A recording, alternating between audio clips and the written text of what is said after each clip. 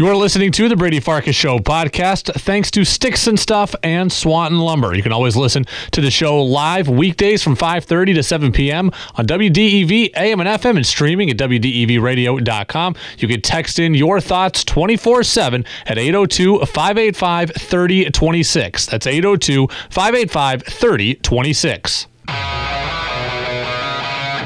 The following is a presentation from WDEV Radio. Fast-paced. The money was just burning a hole in Bill Belichick's pocket. He had to spend it, and as fast as possible. Opinionated. Of all the stopgap quarterbacks, Cam Newton was the best choice for the Patriots. Kudos to them getting it right. To the point. Sox will be better. They're still finishing in fourth. It's the Brady Farkas Show on WDEV AM, FM, and WDEVradio.com.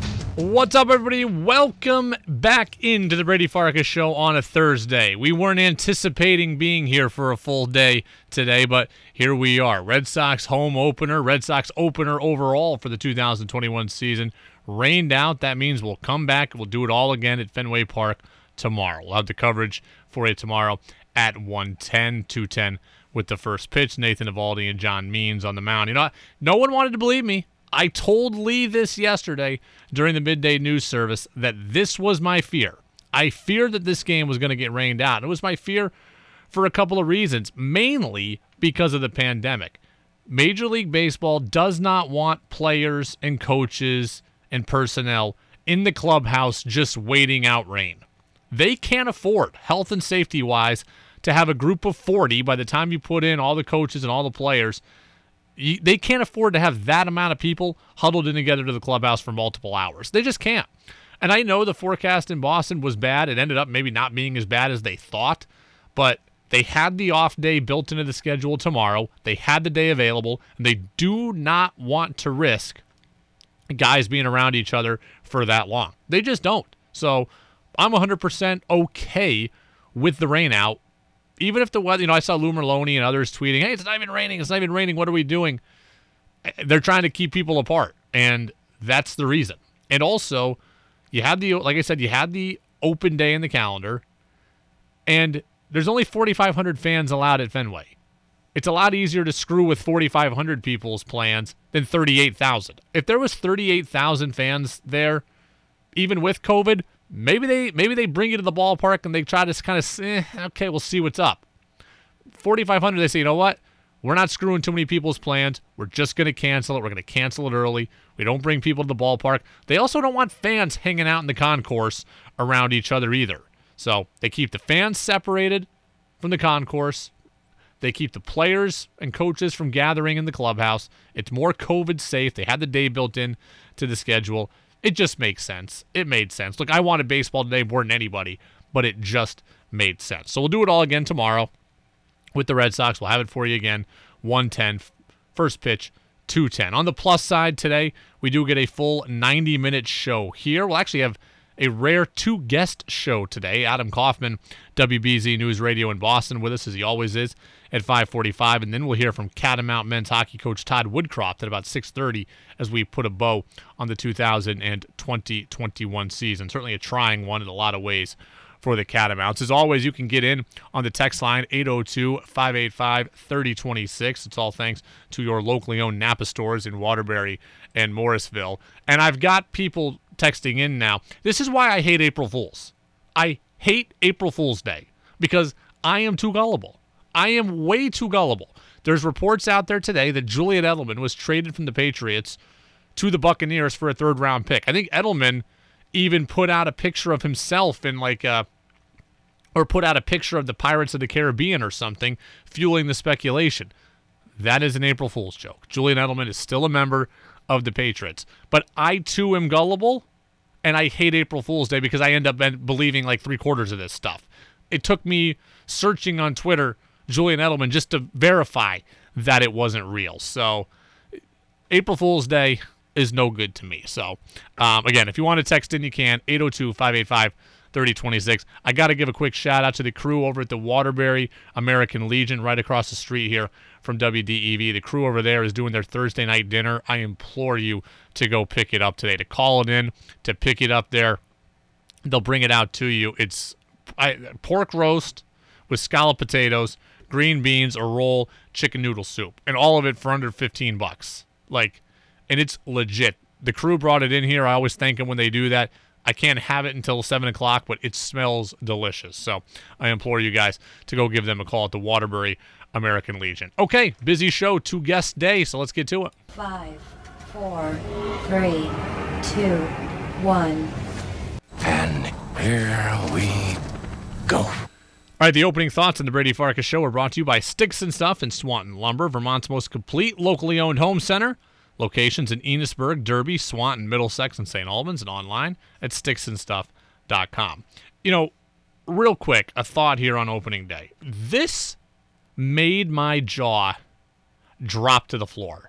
This literally made my jaw drop to the floor. Kike Hernandez, who's going to play second base and hit leadoff for the Red Sox, has a top 10 selling jersey right now in all of Major League Baseball, and has a better selling jersey than Mike Trout. Kike Hernandez, journeyman infielder, outfielder, utility player, has a better selling jersey than Mike Trout. What is going on here? I had to do some serious research here to attempt to rationalize this, because Mike Trout is the greatest player that I've ever really been able to see. Ken Griffey Jr. is my guy. Okay? I love Griffey. I was alive to appreciate him, but I was too young to really appreciate him in his heyday. I was, less than 10 when Griffey was the best player on the planet. Mike Trout, I've been able to see through his entire career. Mike Trout is the best player that I've ever gotten to see in his prime and actually memorize it. And Kike Hernandez has a better selling jersey than Mike Trout does.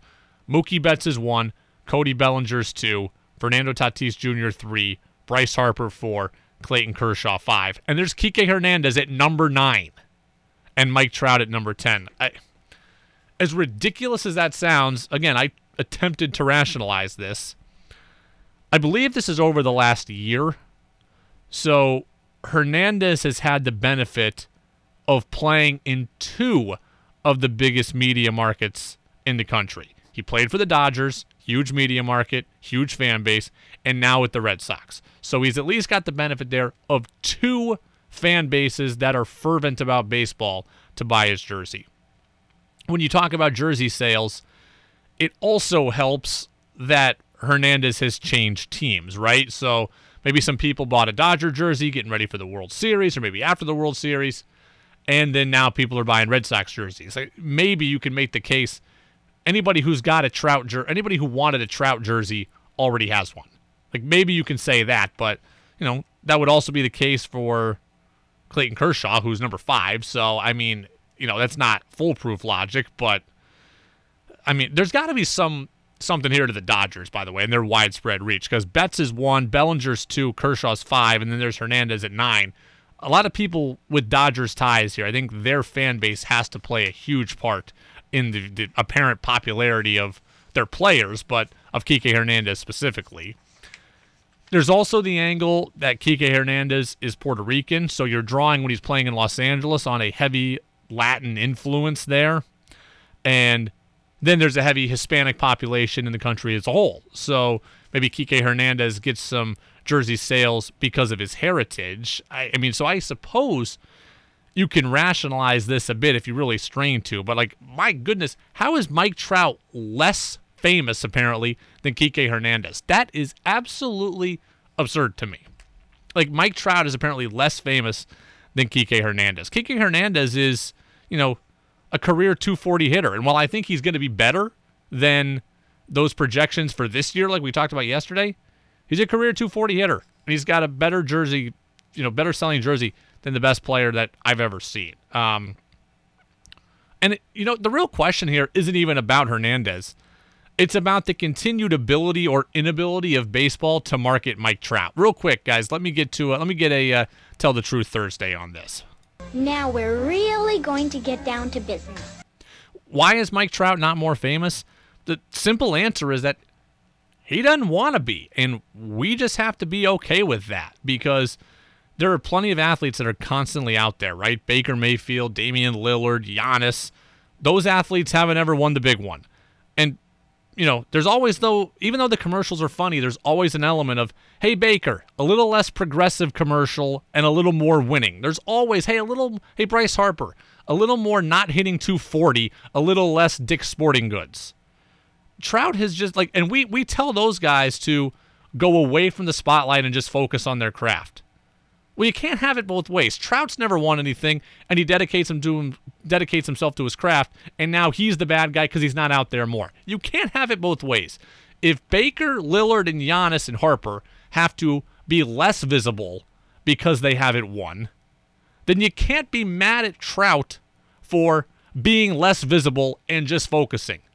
There's nothing wrong with that. It would be good for baseball if Mike Trout wanted to be Bryce Harper.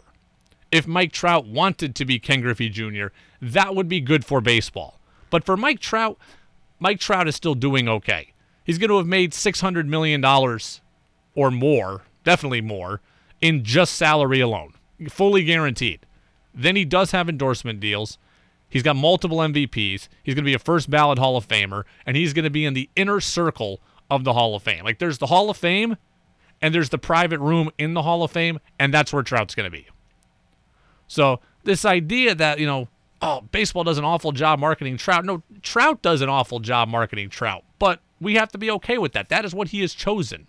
We tell athletes all the time to be less visible and just play, and now we're mad at Trout for being less visible and just playing. You cannot have it both ways. It's the Brady Farkas Show. Remind you to subscribe to the Full Show podcast on Spotify and Apple Podcasts, and you can also check out our YouTube channel, which we are growing as well. All right, no baseball today. I was really hoping there was, because if there was baseball, then I wouldn't have to talk about the Boston Celtics, who have just been atrocious, and they lost again last night. What do we think the new problem is? Or is it just the same problem they've always had? Celtics expert Adam Kaufman, WBZ News Radio in Boston. He's going to join us next right here on the Brady Farkas Show on WDEV.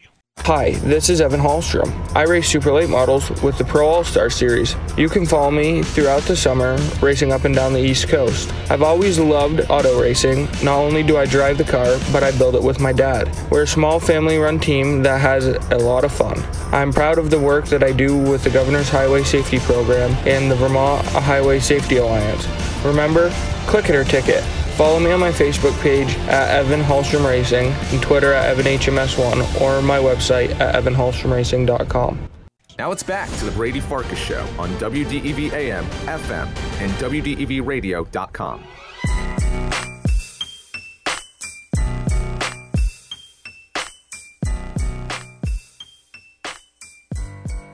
Welcome back in, everybody. Brady Farkas Show right here on a Thursday on WDEV, AM and FM, and WDEVradio.com. Bad news today, no Red Sox baseball. Good news is full Brady Farkas Show and our usual Thursday conversation with Adam Kaufman, insider at WBZ News Radio in Boston. Adam, how are you? See, I didn't even realize we were in danger of getting bumped today. What would have happened likely is we would have done the interview before the game, and then I would have played it on the podcast channel in full and taken bits and pieces of it for the show. But now we just get it much easier on everyone's accounts. So the Red Sox really, or maybe Mother Nature, depending on who you want to credit, just really accommodated you. Yes, absolutely. Other than the fact that I'm a baseball fan and I was hoping for baseball today. Are you an opening day guy? I don't trust anyone who isn't an opening day person, right? I mean, look, say what you want about baseball and obviously how long the season is and how, sort of slow, monotonous it can be, the doldrums of summer at points in time. But I mean, if any part of you grew up a baseball fan, you like truly a fan, not just like, oh, it's nice background noise when the weather's nice, like truly grew up a fan and enjoyed even if you can't right now stomach the idea of watching a 3.5 or 4 hour 9-inning game. If once upon a time when you were a kid, you did, and you like going out to the ball game, like opening day is it's as much about nostalgia as anything else, not to mention just the turning of seasons and, winter's behind you, even despite what we've seen earlier today with Miggy Cabrera getting the first home run of the season through the snow, which was just a weird visual. But opening days, there's a pageantry to opening day. I love opening day. I'm all about it. I love opening day too. You're right. It's very, very corny, but it's romantic and sentimental and all that stuff. Opening day is truly the best. Sox will do it tomorrow against the Orioles. We have this conversation every year about the marketing of baseball players, right? And I was astounded to see that Kike Hernandez has a better selling jersey than Mike Trout does. But at some point, though, I think fans are hypocrites, just in the sense that, like, Baker Mayfield's always on TV and everyone's like, win something before you go all over the place and market yourself. Trout has just decided, you know what? I haven't won anything. I'm going to put my head down, work as hard as I can, become the best player I can be, and we're crushing him for not being more out there. Like, I don't know what people want from Trout. Like, it would be good for baseball if he wanted to market himself, but I think Trout is doing just fine. Well, I think the unfortunate thing, so, I mean, who are your faces in Major League Baseball right now? Obviously, Mookie Betts, who has that number 1 selling jersey. Certainly, Fernando Tatis Jr. has emerged and has become one of those guys. And with that giant contract, might even be that guy if we're talking about it, months or a year from now. Some would already anoint him that person. There are some others as well, some really, good, young, talented players.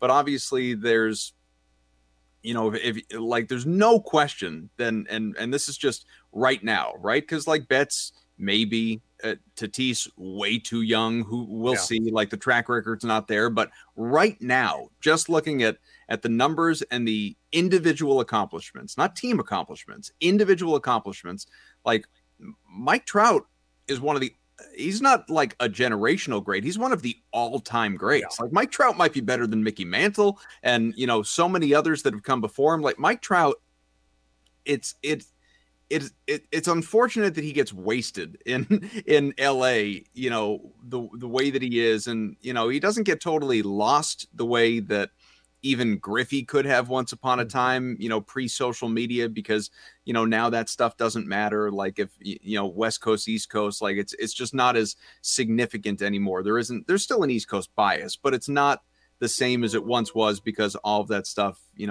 information and videos and highlights, and it's all available to you in ways like never before now. But to your point about Mike Trout, unfortunately, while he absolutely could, just pure talent and ability wise, be the face of baseball, and really, to me, with no immediate contender, like he could be that guy. Like imagine if Mike Trout had like Bryce Harper's swagger.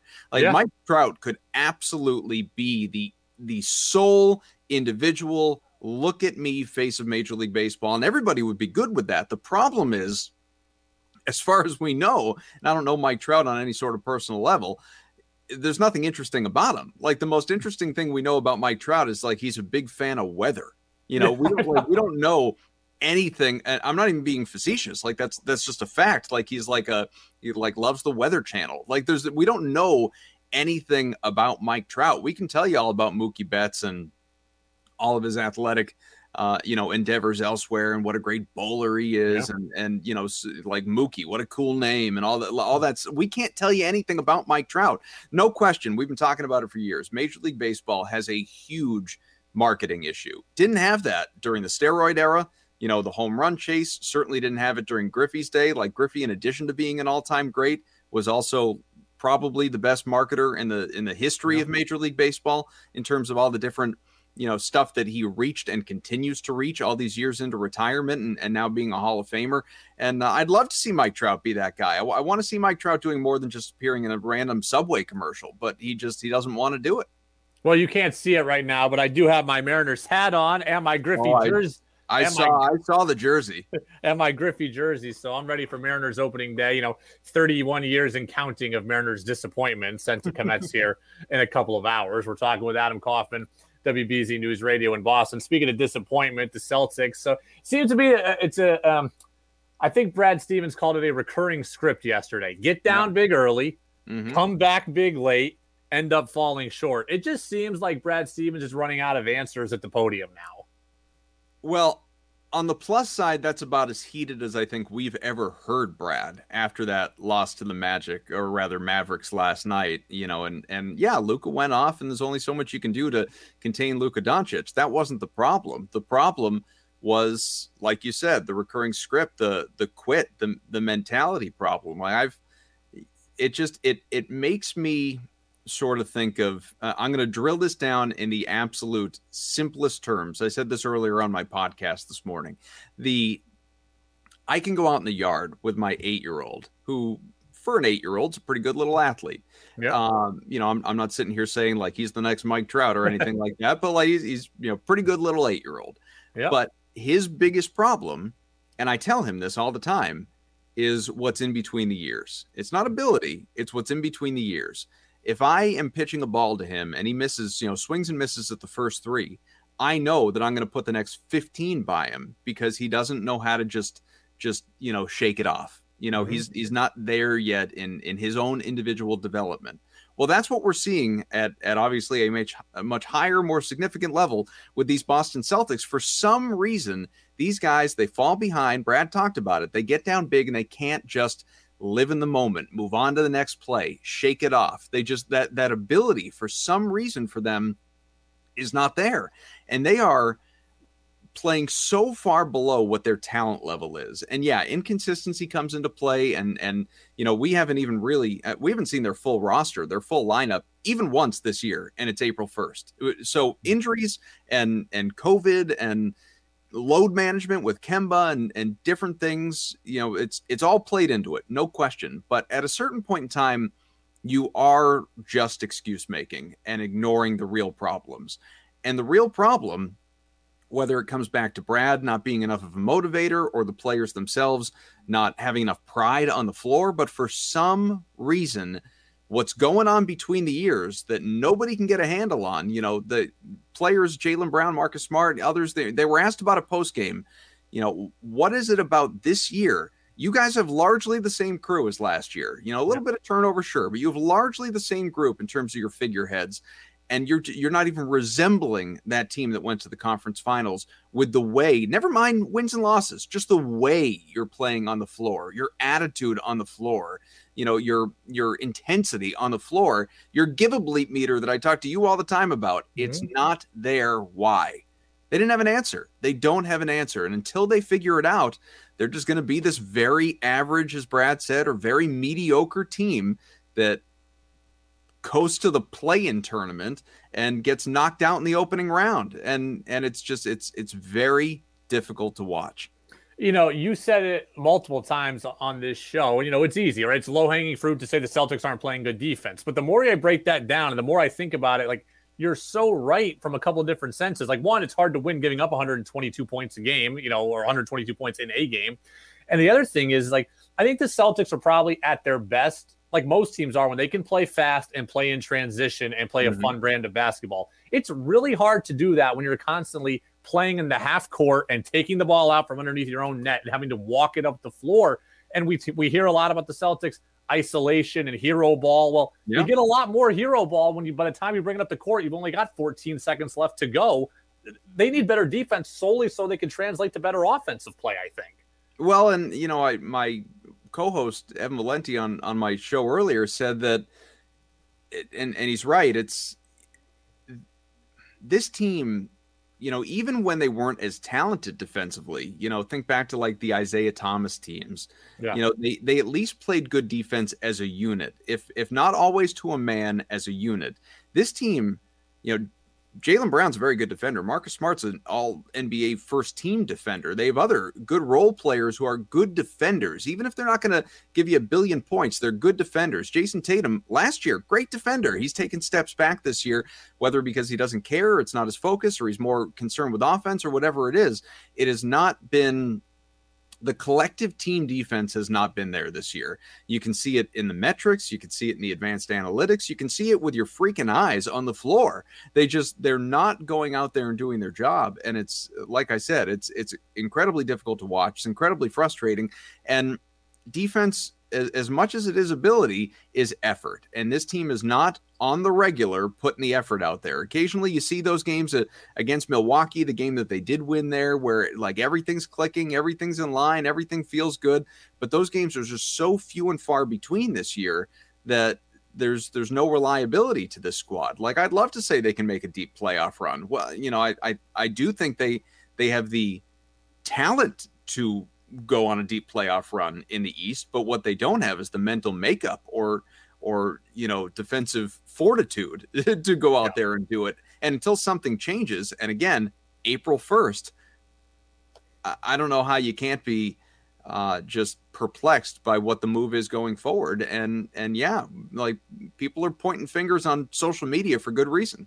This is going to come off far more arrogant than I intended to, but like I'm 31 years old. If I'm playing pickup hoops with a bunch of 47-year-olds, I don't play a whole lot of defense. So the reason why is like, I just think I'm going to score 8 points here. If I give up 6, no big deal. I'm still going to do my part. Do you think that's how the Celtics play? You know, they look at it and say, Tatum's going to score 32. I can give up 27, no big deal. And eventually it just snowballs to where you can't outscore your opponent like you think you can. I think it's maybe, but I think I think it's even more so, and I'm not the first to say this, just the level of entitlement for this group, you know, like so much so for young players too. And yeah, there's a track record there of going to the East Finals 3 out of the last 4 years for this team.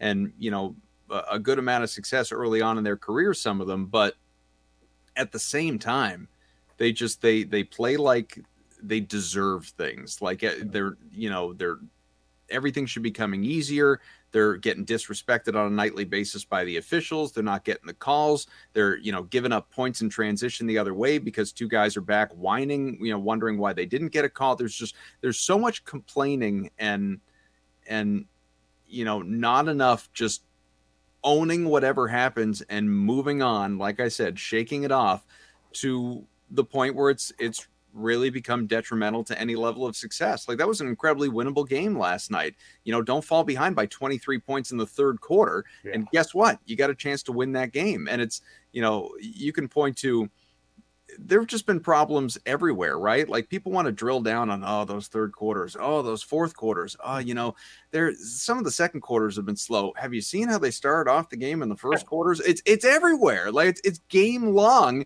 and it's just a different story every night. There are so many issues with this team, and a large part of it, is on Danny Ainge. It's roster construction, but beyond that, you know, they need more out of the coach too. He's got to get them in a place to succeed. He's got to get his guys defending when for some reason they're not. He's got to get them moving the ball and getting out of ISO when it's so clear Jaylen Brown, Jason Tatum don't trust anybody else on the floor. That's a problem, and I just don't. I don't know how you cure it. And I don't think the answer is getting a new coach in there, you know, maybe a veteran NBA player, you know, who's maybe a little more fiery than Evan Turner on the bench as an assistant coach. But you gotta find a way to reach these young stars. And if Brad isn't the guy to do that, it doesn't mean he has to go, but it does mean he's got to have someone on the staff like a Walter McCarty years back, who's been through the rigors of being an NBA player, which Brad, you know, hasn't and wasn't, to get that message across. And I don't know how that happens. Adam Kaufman, WBZ News Radio in Boston. You can check out his podcast. He referenced a couple of times. Celtics Beat is the podcast. So it's a great podcast host over there talking all things green. Although as much as we don't want to listen, Adam at least makes it more palatable to think about the Celtics. That's probably a good way to put it. So you can check that out. Adam, we appreciate it, man. Enjoy opening day part 2 tomorrow for the Sox. We'll talk to you again next week. All eyes on them. Thanks, man. Absolutely. Adam Kaufman, one of the best. Love having him on every single weekday.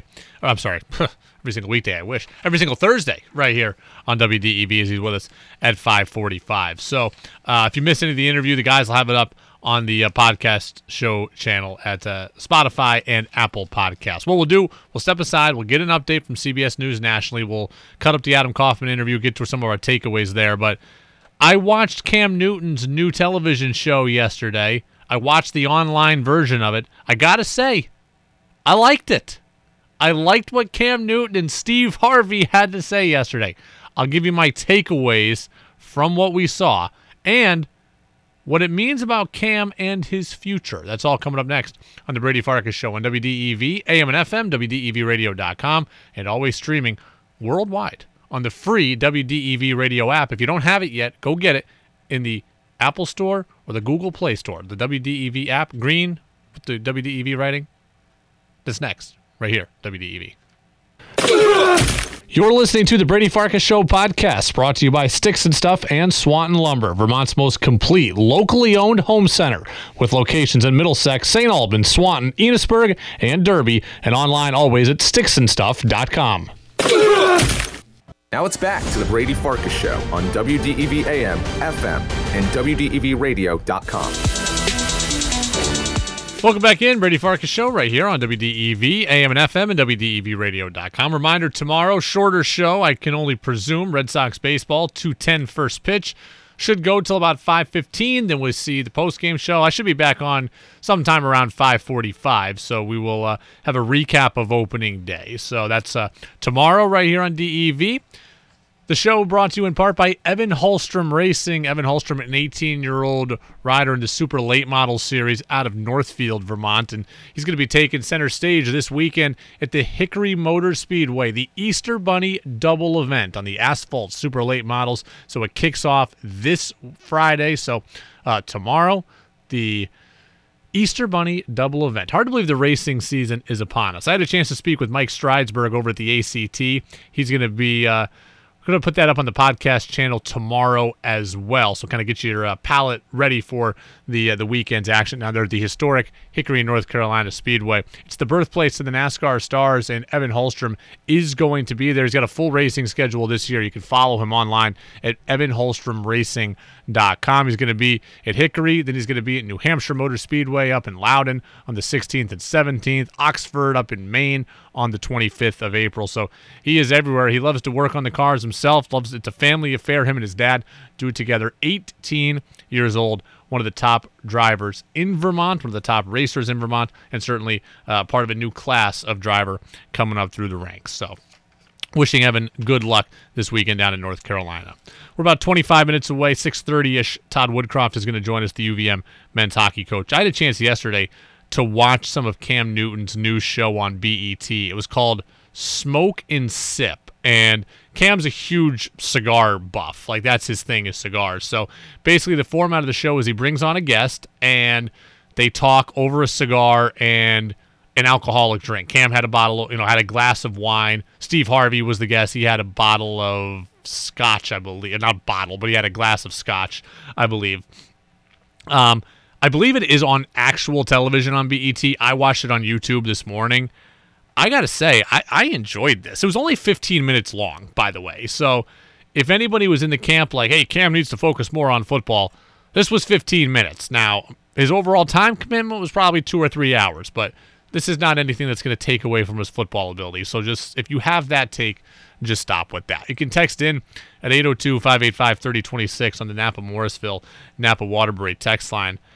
I enjoyed the show. I enjoyed Cam's ability to be a host. Like, we see Cam in interviews, and he's great at answering questions. He had good questions. He was leading the interview. I really enjoyed it. I thought it was a cool side of Cam to get to see him be the guy getting the answers rather than giving the answers. So Smoke and Sip was the show. It was on BET. I watched it on YouTube this morning, and I got a couple of takeaways from it. When Cam Newton is done playing football, I don't think he's going to be somebody that goes into sports broadcasting or becomes a sports analyst.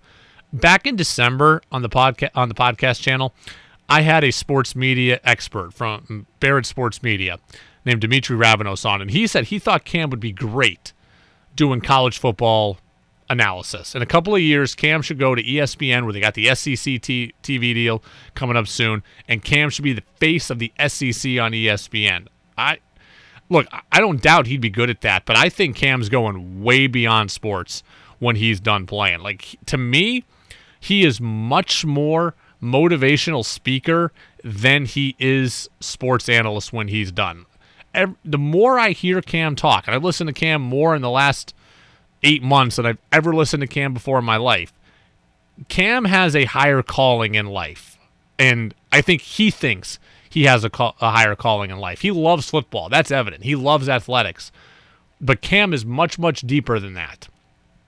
And Cam really does have a desire to, listen to him talk, to inspire, to empower, and to give back to his community. And I don't think that he thinks he'll be able to do that if he's just pigeonholed into a sports-only role. I think Cam Newton is going to be somebody who hits the circuit and is out there speaking to people. And maybe it's in Atlanta where he's based. Maybe it's all over the South. Maybe it's all over the country. I don't know. But Cam Newton, I think, is going to be much, much bigger in terms of his purpose than analyzing college football. And I'm sure he'd be good at that too.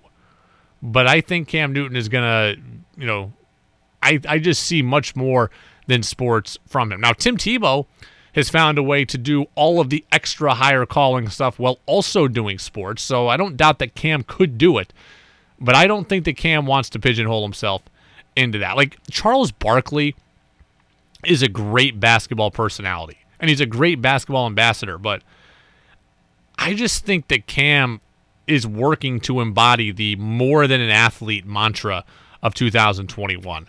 The more I hear him talk, Cam's really smart, he's really philosophical, and again, he's really into giving back. I just think he wants to spread his wings much more than sports would allow him to. And maybe I'm wrong, but I heard Cam on a podcast recently called Serendipity with Inky Johnson, and Cam was answering the questions, but he was really, really deep.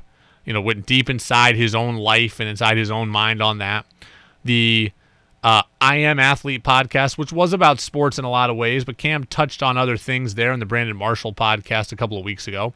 And now this, just the last three things I've heard Cam talk about, and obviously it's out of season, so I'm not going to hear Cam talk, he's not going to be saying red right 25 drag. But just the more I hear Cam talk, just the deeper and deeper and deeper I think that he is. So Steve Harvey was his first guest on this show, and I remember Steve Harvey growing up from the Steve Harvey Show, and now, or maybe more recently as the host of Family Feud. Like, Steve Harvey has had a great career in TV and comedy, and been on television for a long time. He gave Cam a piece of advice, which I thought was really interesting on the show. Well, I mean, the first thing that's kept me relevant for so long is authenticity. I think you can't be in front of the camera for a sustained period of time and not be authentic. Right. Because you can't fake the funk, but for so long. Authenticity is the best thing you could do. You just got to be Cam no matter what. Now, that's gonna come back to bite you sometimes. Right. Because everybody don't want the real Cam Newton all the time. I thought that was interesting advice, and I think Cam is trying to live by that. I don't know, and I'd be interested on the text line, 802-585-3026. I don't know that it's really and truly possible to ever be 100% unapologetically yourself. I don't know that that's possible, okay? But I do think Cam is trying to get there. I believe he compromised himself a bit in Foxborough, a bit. I think he conformed a bit. I think he was largely Cam, but I think he conformed a bit. I don't know that you can ever be truly and unapologetically 100% yourself. But by and large, I think Cam was Cam. He was a good leader. He was vulnerable. He was emotional in his play. He showed real signs of growth. And, he was still him, though, in the way that he talked, how he talked, the way he acted, his outside interests, his fashion, all that. He was honest and transparent. Cam, I think, was Cam in a lot of ways, but I do think he conformed a little bit to the Patriot way. So I don't think he was 100% unapologetically Cam, but I think he's trying to be someone that gets there. And I think Steve Harvey had good advice for all of us. Like, at some point, being you does bite you. Like, being unapologetically you does bite you. Cam has had slip-ups in the past that have cost him, like a couple of years ago how he questioned the female reporter's football knowledge, but I don't think that was a result of Cam being Cam. I just think that was a stupid comment. But there are absolutely people out there that don't like Cam's dialect. They don't like his fashion sense, his celebrations, his hair, whatever. But Cam doesn't care about that stuff. And, at least he's trying to not care about that. And I think we all strive for that kind of freedom. And I think Cam is striving for that freedom. We all want that kind of freedom to not care. But, I don't know that we can ever truly get there. It is hard to be the real you all the time, isn't it? 802-585-3026, Napa Morrisville, Napa Waterbury text line. Can you ever be 100% of the time the real you? Because I don't know that you can. And I feel it constantly. It's hard trying to be the real me constantly. I'm a person who says that I don't care what other people think, but deep down, I do. And I feel like, I, at least, constantly have to change based on who I'm around or what I'm doing, right? Like, you're one way at home. You're one way at work. You're one way in front of the boss. You're one way in front of your parents. You're one way in front of the in-laws. I feel like there's 15 different Brady Farkases. And if there's really only one Cam Newton or one Steve Harvey, then that's an unbelievable freedom. That's incredibly admirable. But I don't know that you can ever be truly 100% you. I don't know that you can ever be truly 100% you. I think Cam is trying, though. And I think it's admirable that he's trying to get there, because I don't know that I'll ever get there. You want to be you, but, you're also worried about, okay, does this person accept the real me? The boss doesn't want me dropping F-bombs at my Mariners bullpen. The in-laws don't want you getting hammered around them. Like, can you ever be the real you around anybody except yourself? I don't know if you can. I mean, so it's interesting. Steve Harvey says be authentic. I think Cam is authentic, and I think he tries to be 100% authentic, but can you ever be the real you? I think you always got to conform a little bit, and Cam, I think, conformed a little bit to the Patriot way. But one area where I can say that Cam is unapologetically himself is how he plays the position of quarterback. And I think he's been really clear in his desire to pave his own way. This was Cam last night on his show in his own words. They look at me, they look at what I wear, they look at how I talk, they look at how I look. And I used to always say to people, especially when I came into the league, it was like, this is the blueprint, the Drew Brees, the Tom Brady's, the Peyton Mannings, these type of players, the Steve Youngs, right? And for me, I was like, yeah, that's fine, but I'm from Atlanta, Georgia. A lot of those athletes, they're great in their own right, but in order for me to impact and empower my community, I need to be me. Yeah. For the kid that sees me being and doing the things that I'm doing and the things that I'm accomplished, they can be able to relate to it and say, man, Cam came out of these streets, I can come out of these streets. Cam is not those quarterbacks. Like, he's not Steve Young, and he's not Tom Brady, and he's not Drew Brees. I think Michael Vick opened up the idea that a quarterback could be an athlete, right? Like, we've seen Fran Tarkenton, Randall Cunningham, Steve Young. We saw athletic quarterbacks before, but for this generation, for the Cam Newton generation, I think Michael Vick showed that you could be an athlete at the position. Like, you could have the freedom to just be athletic. But then Cam took the idea of the quarterback having a personality and took it to a level that we really haven't seen since really before my time. I think, like, Jim McMahon, I think, had a personality. And I wasn't alive for Jim McMahon in his heyday. I think Cam took the idea of a quarterback having a personality and took it to a level that we haven't seen. And then I think guys like Johnny Manziel, who displayed their personalities and developed it, I think they got their inspiration in large part from Cam.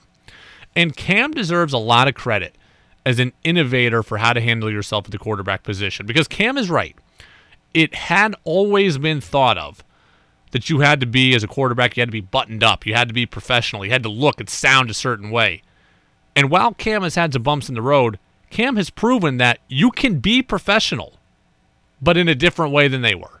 Cam is incredibly professional, right? He says the right thing at the podium now, later in his career. Handles his teammates appropriately, works with the coaching staff appropriately, is good in the offseason. Cam has shown every trait that Tom Brady or Drew Brees has. He just does it in different packaging. And I think it takes a lot of guts to be a trendsetter. And whether he intended to or not at the time, I think Cam Newton has been a trendsetter. And again, I enjoyed it. 15 minutes long. I'm going to watch the next one. So I'm interested in seeing what Cam has to say through the rest of the offseason. Okay. We just spoke with Adam Kaufman, WBZ News Radio in Boston. We talked about the Celtics, and here was Adam's thought after another loss yesterday against the Dallas Mavericks. Adam, talking a little bit about Brad Stevens. Whether it comes back to Brad not being enough of a motivator or the players themselves not having enough pride on the floor, but for some reason, what's going on between the ears that nobody can get a handle on, the players, Jaylen Brown, Marcus Smart, others, they were asked about a postgame. What is it about this year? You guys have largely the same crew as last year. A little bit of turnover, sure, but you have largely the same group in terms of your figureheads, and you're not even resembling that team that went to the conference finals. So we started out there in the clip talking about Brad Stevens, and Adam also said that he doesn't think Brad Stevens needs to be fired, but he thinks they need a little more from Brad Stevens. I am going to ask Brad Stevens to do something I have never asked him to do. Never once have I asked Brad Stevens to do this. I'm going to ask him that now. I think Brad Stevens needs to snap. I don't think Brad Stevens needs to snap repeatedly. I don't think he needs to do it often.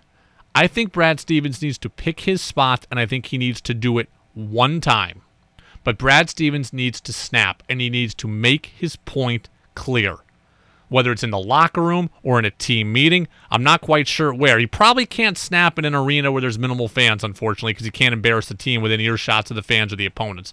So it probably needs to be done behind closed doors. But Brad Stevens, for the first time, I'm going to ask him to snap, to show real emotion, and to get angry and get in people's faces. I've never asked him to do that, not once. I've had radio hosts that have said they dislike Brad Stevens' calm demeanor. They want to see him show more emotion, and I've always fought back on that. I love Brad Stevens' demeanor generally. I love a coach who understands the process is more important than a singular outcome. I love a coach that's not so hot under the collar all the time. I like a guy who doesn't put that kind of pressure on his team, and I like a guy who's more of a teacher than a yeller. You can call today's athlete soft, but today's athlete wants to be taught rather than yelled at. I like that Brad Stevens, that is his way of doing business. I also appreciate that Brad Stevens recognizes the NBA is a players' league. And in a players' league, you cannot grate on the players. The quickest way to lose your players is to be a yeller, is to be too fiery all the time. Okay? Basketball is not football. These athletes in a players' league, they will not stand for that. So I like that Brad Stevens has a more delicate approach a lot of the time because it's what these players need. And selfishly for him, it's probably the quickest way to keep him on their good side because they don't want to be coached in the way you could be coached in the 70s. But I do think that Brad Stevens' soft nature and his ability to rationalize and talk through situations, I think now it's giving the Celtics an out. Because Brad Stevens can go to the podium and say, hey, we're close. Hey, we're right there. Hey, we did this, and this well. But if we did that a little bit better, we would have won. The team hears that, and the team thinks they're close, and right now they're not. This team needs a attitude adjustment. It's not a little tweak. The team, they can't play defense. They can't play offense in transition because they can't stop anybody, so they're always taking the ball out from underneath their own basket. Like Brad Stevens needs to get this team started on the attitude adjustment train, and he needs to change his attitude also. One time he needs to snap because what we're seeing right now is unacceptable. Unacceptable. Again, the team can't play defense, and when you can't play defense, like I just said, you can't play in transition, you can't play fast, and the offense can't flow. When you're constantly allowing points to be scored, and you have to take the ball out and go up 94 feet, you're always in the half court, and that's tougher. The ball stagnates, and the Celtics have a stagnant offense right now and a lack of ball movement. Luka Doncic last night, Luka's great. He had 24 points in the first half. He had 13 in the second quarter. They couldn't stop him. Dallas hit 13 threes in the first half. That is unacceptable. The Celtics have allowed 110 points or more in more than half of their games this season. That's the highest rate since 1978 and 79. The Celtics have allowed 110 points in 56% of their game, the highest rate since 78-79. It's unacceptable what the Celtics are putting out right now. And Brad Stevens is not the problem. And I don't know that any coach can be the sole solution.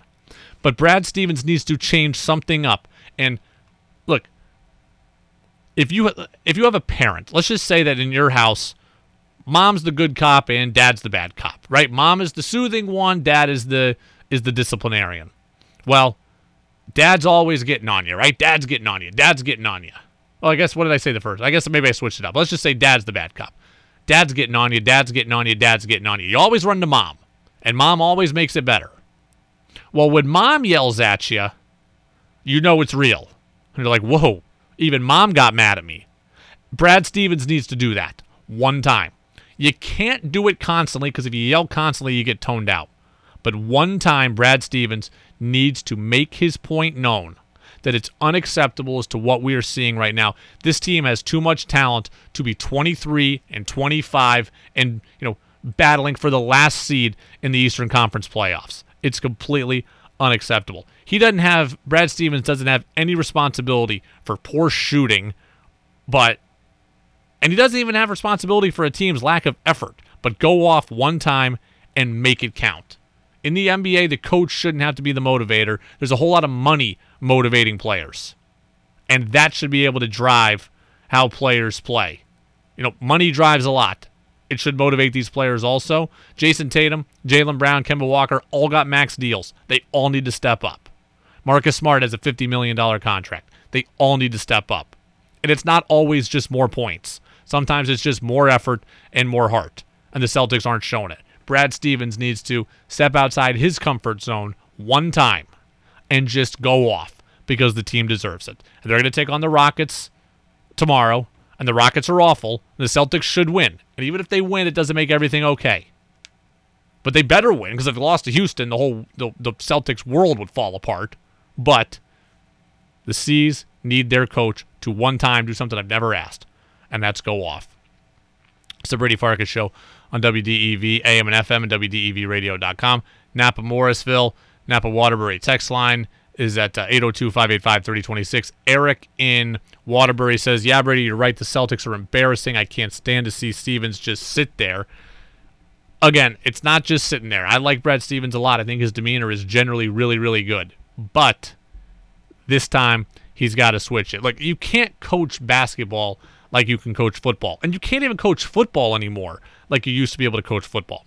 Nick Saban gets away with it because he's in college and he's won so much. Bill Belichick gets away with it because he's won so much. Look at all the new coaches. They're all more guidance counselors than they are Army generals. Kyle Shanahan, Sean McVay, these are nice guys that are guiding organizations through things. They are not just laying down the hammer. And you can't get away with that anymore. And Brad Stevens isn't that guy, and that's to be commended. But he needs to be that guy one time. Get one in from, goes by Fish in South Burlington. He says that,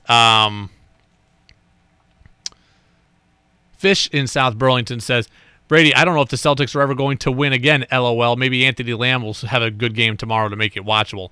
Anthony Lamb isn't playing very much for the Houston Rockets right now, so Lamb, let's look and see how many minutes Lamb is playing right now. But Lamb, I'm not hearing much about him in the Rockets lineup. And the Rockets are extremely bad right now, but as we look at Lamb here, he is currently averaging 2.5 points a game. He's played only 8 games this season.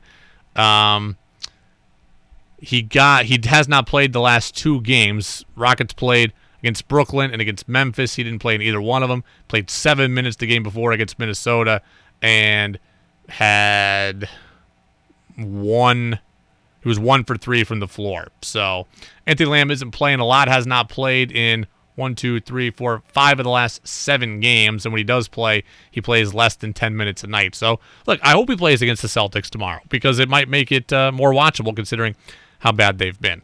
We usually do Who's Saying What right now. We'll save that for the end of the show if we have time. But right now, I want to bring on Todd Woodcroft. So on the other side of the break, UVM men's hockey went through a very tough year. On ice, off ice. Very tough year. What's next, though, for the Cats? How do they turn the page? How do they turn the corner? How do they grow? Catamount hockey coach Todd Woodcroft is with us next on the Brady Farkas Show on WDEV. This is Freddie Coleman of ESPN, and you're listening to Brady Farkas Show right here on WDEV and WDEVradio.com. Welcome back in. Brady Farkas Show right here on a Thursday on WDEV, AM and FM, and WDEVradio.com. Remember, full show today because no Red Sox baseball. Sox rained out against the Orioles. They'll do it all again tomorrow. Nathan Eovaldi and John Means, the pitching matchup, and we'll have the coverage for you at 1:10. We'll have the first pitch at 2:10. And here we are on opening day of Major League Baseball talking a little hockey, putting a bow on the UVM men's hockey season. A tough year both on and off the ice for the Catamounts under first-year head coach Todd Woodcroft. And Todd Woodcroft is joining us now. Todd, before we get to hockey, I got to ask you, opening day, are you a baseball guy when it's not hockey? I am a little bit. I guess my other sport I like to watch is football, but only CFL. That's the only real football out there. So it's a great day of the year, opening season of baseball, because it means the spring's here, it means the summer here, and I'm looking forward to getting some ballpark games. Absolutely. Looking forward to some summers filled with some fans, and that'll be a welcome sight for everybody after last baseball season. Let's recap your season a little bit. You guys, we know the record, 1-10-2 overall, and a first-round exit in the Hockey East playoffs. But your first year at UVM, what did you learn? Whether it's the game, the college sport, life, what did you learn? Well, I think I always had a really healthy respect for college hockey, of course. What I did see was how difficult Hockey East is up close. I knew coming into this, the history of Hockey East and how good the coaches are and the players. But inside the battles every day, we had 12 regular season games, and every one of them was a war. Every one of them was a real test for the players. And then obviously a playoff game as well against a great team like UMass Lowell. So I think one thing I did learn was that Hockey East is a really difficult conference, and it's not going to get any easier. A couple of players that you coached have signed professional deals. Tristan Mullins just signed recently to get a look in the AHL. And then guys that are catamounts that you didn't coach, Stefanos Lekas, who's now playing in the AHL, Ross Colton, who just made his debut recently for the Tampa Bay Lightning. How much does that help set up your program as you talk about recruiting future catamounts to see that kind of now continued pro opportunity? I think all those three players are a great example for the people coming into our program to understand it's a reality. And then you throw in Bryce Misley as well, who signed a ATO with the Iowa Wild. And I certainly can't claim any ownership to any of those four, especially Ross Colton and Lekas. I don't even know those guys. And with Mullen coming in from Cornell, where Mike Schaefer did a fantastic job influencing Tristan all his way up, we just gave him a place to play. And really, we got more from Tristan Mullen than Tristan Mullen probably got from us. And Bryce Misley, he's been under, 3 years here before I got here. And Kevin Stead and his staff did a fantastic job allowing this guy who came in as a young player. He was 18 years old or whatever when he came in here, similar to Dovar Tinling and Ray Vitolins. Yeah.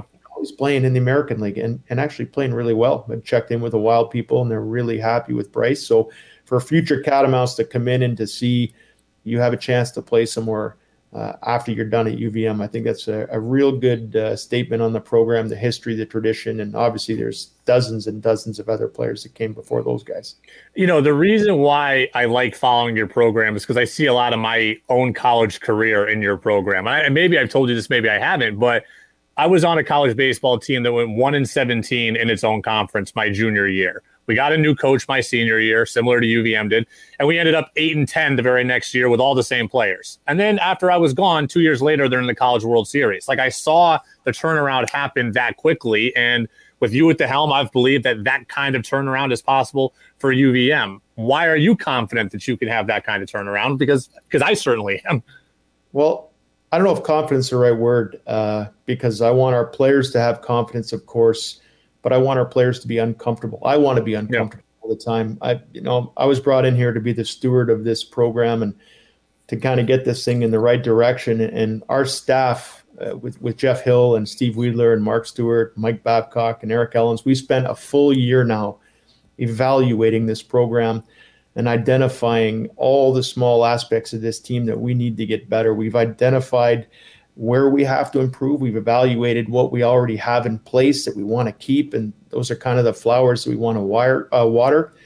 And then now it's about getting this entire group, all the guys who are coming back, all the new players in this group, to excel. And that's what drives all the actions we have as a coaching staff. All our processes are driven by how do we get everybody here to be able to win. And a successful product, a successful program, in my opinion, Brady, it's really a product of the attitude from the coaches, the attitude from the players, and getting the right people in place. And you talk about your baseball experience there, and I've found in my experience that extraordinary results don't usually happen very easily. They're not happenstance things, and they always come from the choices you make as a coaching staff and the actions you take as a coaching staff. And then really it's on the players again. And it's all built sequentially over time, one decision at a time, one action at a time, one player at a time. So that's why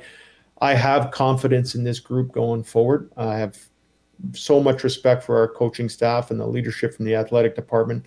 I think we're going in the right direction. And sometimes that means you're going to have some messy yard when you're doing some landscaping at the beginning here. So I think we're going in the right direction. Todd Woodcroft, UVM men's hockey coach, with us here on the Brady Farkas Show, WDEV. Drawing back on my own experience, I knew going into that senior year of my baseball career, I knew that my team wasn't going to the College World Series, but I knew that I could help lay the groundwork for the next great Oswego State team. And that was, I took that seriously as a senior.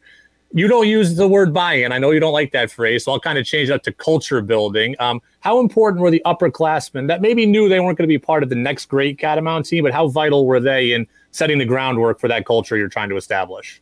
Oh, these guys were outstanding. Outstanding because they knew how difficult this year was going to be. They didn't understand, nobody did, the tribulations that we would get smacked in the face with every couple of weeks, the 4-week pauses. Yep. And another 4-week delay, and then a 2-week delay, and then no opponent going into the playoffs. Like, nobody knew that. But, and I think it's probably a different word to use here. They did it with grace. Yeah. They did it with humility. And they did it because they understood that they were the stewards of the jersey. So they knew that the next generation of Catamounts coming after them, they wanted to leave it as a better place than when they just got here at the beginning of this year and through all the difficult times they had over the past 6-7 months. So my respect for all those seniors is immense. And you don't get to say thank you very often. I've said thank you to every one of them individually. And even now, I'd like to say it again. Like they did this logo proud. They were so good. They cared about the young players, even at the expense sometime of their own ice time. So we had multiple seniors who probably didn't get the ice they wanted to have, but I needed to get the younger players the experience in the playoff games. And the fact that they never gave up, we were down 4-1 against UMass Lowell. We crawled back into that game. And then they watched UMass Lowell as they went on. Yeah. Those guys were down 4-1. Then they came back and won one in overtime. Mm-hmm. And then they ended up being in the Hockey East Championship game. So those are all lessons. Even if they weren't against an opponent we played, they got to watch them and see how hard it is to win, but that you're never really out of it. So we were never really out of it this year. There was 1 or 2 games I thought that we weren't in the game, but for most of the season, I felt that we were in the game and we never gave up. And it's almost funny to say because we only played 12 regular season games, but this to me was our preseason for next year. The players are familiar with me and the staff. The staff is familiar with the players. Our systems now are pretty well known by all the guys going forward. It'll be the new guys coming in. It's going to be incumbent on the returning players to teach them and to shepherd them along. And even some of the players coming in are older than the guys that are here. Yeah, because we've been able to, try to be active in the portal and get some players in there. And I think that the lineup next year is going to be a pretty good one for us going forward. There's a lot of roster turnover. Earlier this week, it was reported that a bunch of the seniors who had the extra year of eligibility will not be coming back for whatever reason. They're not going to be back here next year. There are some other players that are transferring out. I've seen a lot of people transferring in and a lot of new recruits. I'm on the recruit wires and I see this player from Sweden and that player from Canada and this player from out west. You're doing a whole lot of roster turnover here, and I understand that's important. So, I don't know, give me a little something to be excited about for 8 months from now. Yeah, and I think especially with the seniors, like if we could have all those guys back, we would, because they were outstanding human beings and they were great players for us. We also know that the direction that we have to go, the ice time for them might be limited for the new players we want to have come in. So the new players we want to come in, we want to put them in stressful situations. We want them to be uncomfortable in games, and how you get that, the currency I have is ice time. So we've encouraged the seniors to find a place to play. We're going to try to help them get places to play. And I think already some of them have places to play next year. It's a strange year because so much of our recruiting was done by the time it was essentially allowed that players would be allowed to have an extra year. So we might have retained some of those seniors. I never really thought about having that game in my head about who would retain and not retain, but it's been a difficult year for those guys, and I think the way they've reacted to it has been great. They're also excited about the new guys we have coming. So we've let them know a little bit about the players and the direction that we're going. And at the end of the day, in 3-4 years, they want to look back at UVM hockey and see these guys having success. So again, that's a huge testament to the character of all those guys that are graduating. God, if it's not you guys, I got to admit I'm not paying that much attention. So I'm not watching a whole lot of the college NCAA tournament. But was it this past weekend? We had a 5 overtime game. I want to say it was North Dakota and somebody else. What kind of physical conditioning do you need to coach a 5 overtime game? You need a lot of hydration, and that's true. Like you come in. I've been in some overtime games, and you come in not a 5 overtime game, but that's 8 periods of hockey. I mean, that's crazy. So that's where the medical staff is so important, making sure that your body is right. Hopefully beforehand, the players have managed their rest. All the work that goes into those games, it's not just the 8 periods that you're playing, it's the months and months of training in case you get to that situation. No one ever thinks about the referees, and that's how hard it is on the refs for an 8 game. Yeah. Like for the scorekeepers, for maybe the ushers that are working there, and they would have thought they'd be home by 11 o'clock, and maybe they got to put kids to bed. There's so much that goes into it, but it's the contest between the two teams. And I was watching that game, and I'm not going to say that I stayed up for the whole thing because Murder, She Wrote was on, and I like to watch that show before I go to bed. But it was an amazing game, and you almost wish both teams could have gone forward, but that's why we play. I'll get you out of here on this. I frequently talk with Cam Ellsworth, the head coach at Norwich, and, he came from Hockey East at UMass Lowell, and I'll always try to pick his brain as it relates to you guys in UVM and Hockey East, et cetera. So I'll flip it on its head. How well do you know Cam Ellsworth, and what do you think of his program at the Division III ranks? I can tell you, I've been lucky enough to know Cam for a long time. Him and Norm Bazin have been connected for many, many, many years, and I've known Norm since 2003, and been able to spend some time with Cam and actually talk to Cam a couple times this year, even just about Hockey East. He gave me some ideas about opponents. I picked his brain. I think Cam is a star coach. Like, I think he's going to be in D1 as soon as he wants to be in D1. He's got a great program going right there, and all the stuff they had to deal with this year and the scheduling stuff. I wouldn't wish that on anybody. And to see how he managed that and seeing the players he's put forward, he's done a really, really good job. I got a high amount of respect for Cam Ellsworth. Just as a quick kind of segue off that, how good is high-level Division III hockey? Because there is a Division II, but it's very, very limited. But, I have always gotten the impression that upper-tier D3 players could play at Division I. Am I right on that? No question. Those guys are very, very talented. It's just that there's only so many spots inside of D1 hockey roster, and whether it's scholarship dollars that are allocated, it might be size of a player, it might be something like just a bit off on foot speed. For some reason, players are allocated into D3 or they just don't make a D1 program. But guess what? Those guys get better too.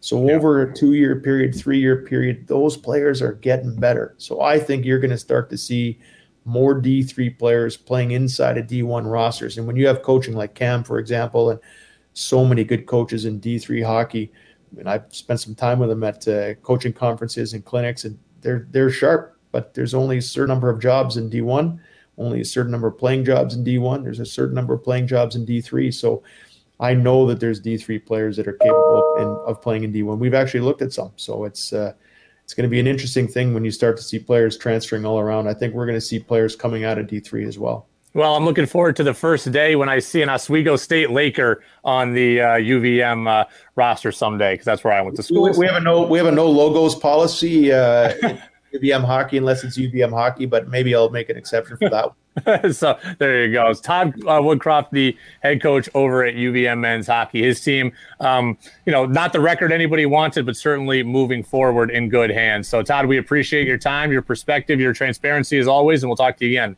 Thanks a lot, Brady. Absolutely. Todd Woodcroft, one of my favorites. Great guy. Like the way he coaches, similar to Brad Stevens. Like I was saying earlier, I like coaches like this. Todd Woodcroft is not a yeller. Todd Woodcroft is a teacher. He is a process over outcome guy. He is a builder, and that resonates with me because so much of a program is about building and is about construction. It is not just about yelling instantly. Todd Woodcroft has been here a year now.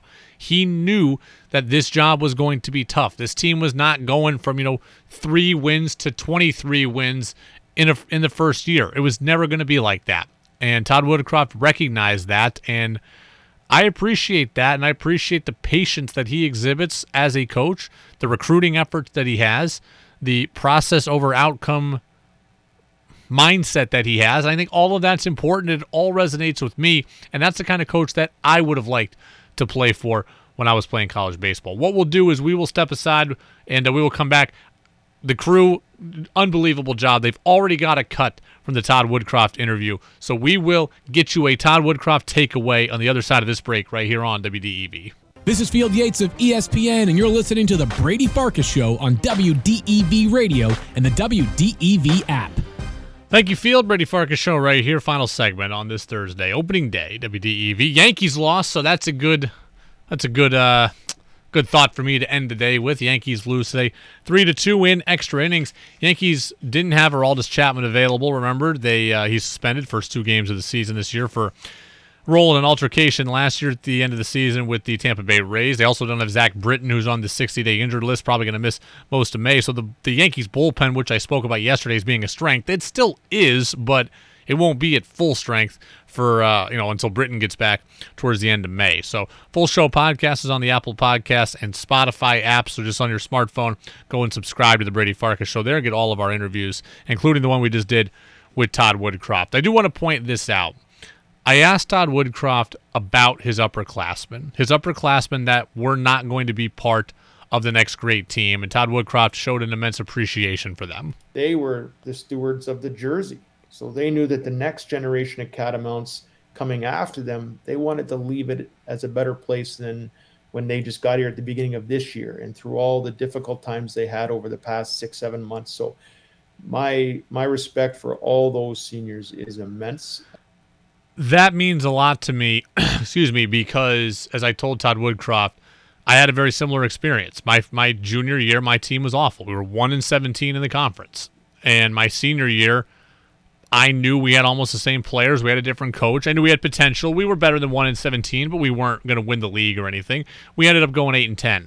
And in the league, overall, I think we were probably 15-20 or something. But I knew that I wasn't going to be a part of the next great team at my college, but I knew I could help lay the groundwork, and that meant a lot to me. And all I wanted was an acknowledgement from our coach that I still mattered, because I wasn't stupid. I knew that my new head coach was in there recruiting new players, working with the young players who were going to maybe be a part of the next great team. The future mattered to him, and I was the present, and I probably didn't matter that much. And all I wanted was to matter. And, he did an okay job of it. It made me feel wanted enough. And that's okay. I'm not mad at my coach. That's not what this is about. But the fact that Todd Woodcroft recognized that his seniors were sacrificing, okay? They were sacrificing ice time. They were sacrificing ego. They could have very easily, maybe not this year because of COVID, but in normal years, those seniors, hey, we're not very good. I'm not playing a lot. I'm going to go booze it up. They could have very easily done that in a normal year, and they chose not to. And they chose to do the right things for the growth of the program, and I commend them for that attitude because I was there. It's hard, but you want to feel like you're doing the right thing to move it forward. You want it to be worth your time and sacrifice and energy. So kudos to them, but also kudos to Todd Woodcroft for recognizing their importance, because when you're a senior on a rebuilding program, all you want to do is feel wanted, and that what you are doing will help the program move forward, and you want that to be appreciated, and Todd Woodcroft did that. And when I hear coaches say that, that means a lot to me. All right, that will do it for us today. Dinner Jazz is coming up next. Here's the plan for tomorrow. Red Sox pregame show, opening day, kicks off at 1:10. So 1:10 with the pregame show, Evaldi against John Means. 2:10 first pitch. The game will happen. We will be on right after Red Sox post-game action. So the Red Sox radio network will do the post-game show. I'll come on with a recap. We'll have Ben Verlander on. Yes, Ben Verlander, Justin Verlander's brother, is coming on the show tomorrow for our Friday Diamond discussion. I am very, very excited about that. So he will be with us. So tomorrow, Red Sox baseball, opening day, Ben Verlander. Go subscribe to the podcast, everybody. It's the Brady Farkas Show on WDEV.